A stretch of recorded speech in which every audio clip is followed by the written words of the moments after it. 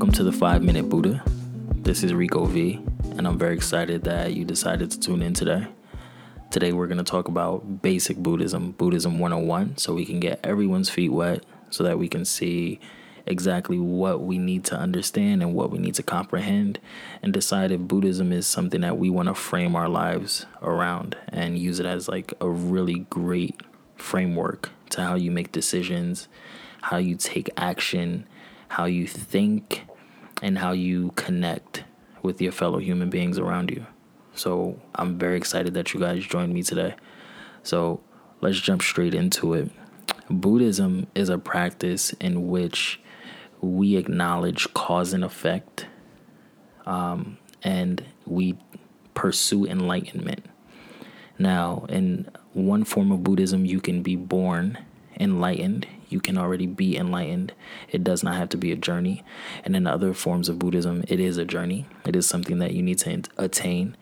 But enlightenment is the ultimate goal. And enlightenment is just seeing things as they are. That's all it is. It simply is seeing things as they are. If there's a red light in front of you and you hit your brakes, you are very enlightened. And if there's a green light in front of you and you take off, you are equally as enlightened.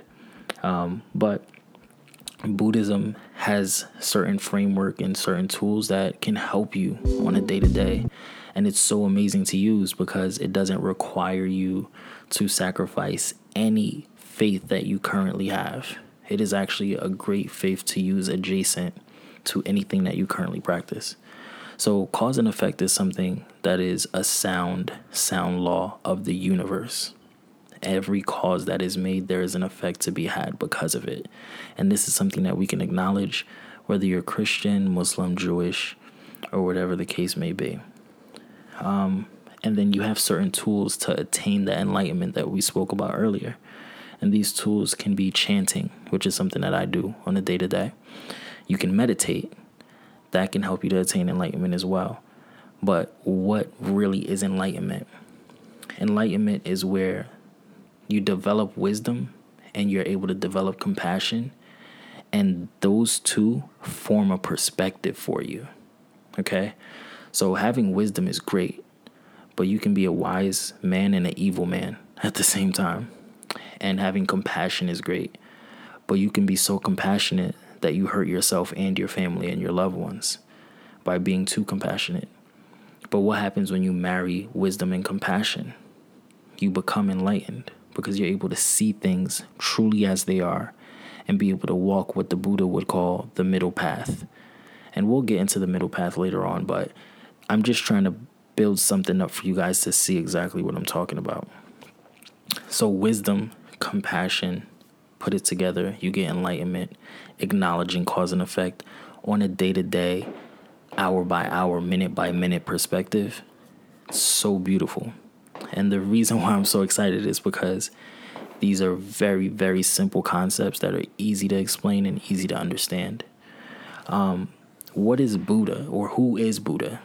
So Buddha originally is Shakyamuni Buddha, but everyone is a Buddha.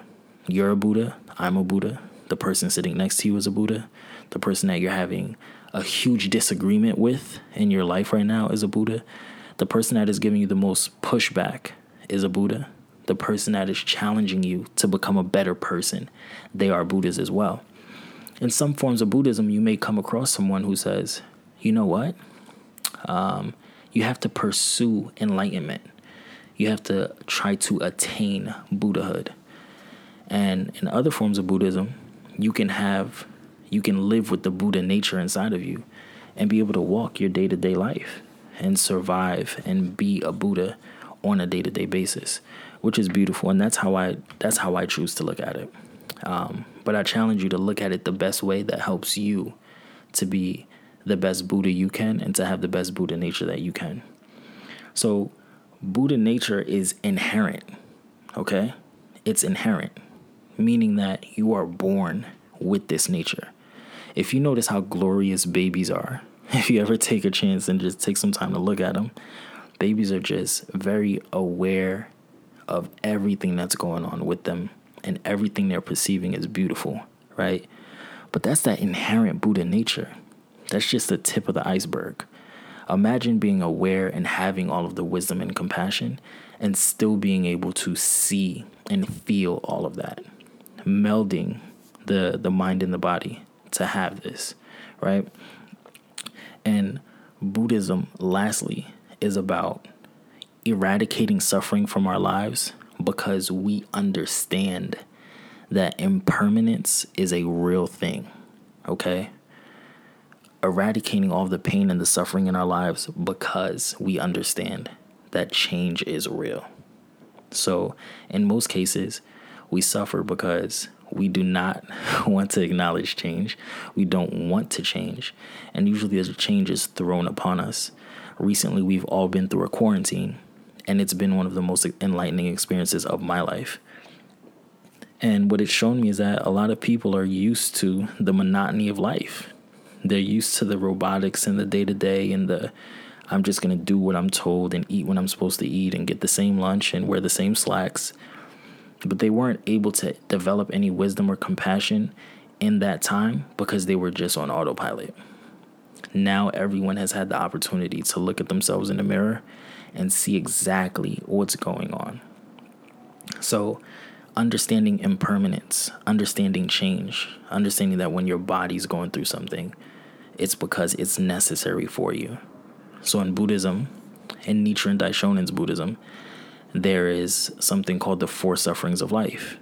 And I think this is standard in most Buddhisms, but the 4 sufferings are birth, aging, sickness, and death.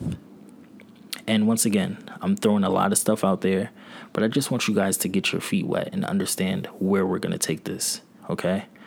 So I want you to wrap your mind around being enlightened, trying to perceive the world as it is.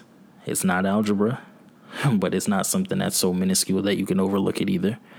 I want you to think about being more compassionate on your day-to-day and thinking about how the causes that you're making are having certain effects on everyone and everything around you.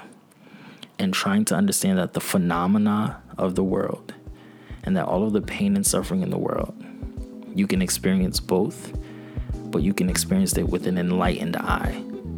And that way you don't suffer through pain. You don't suffer through suffering.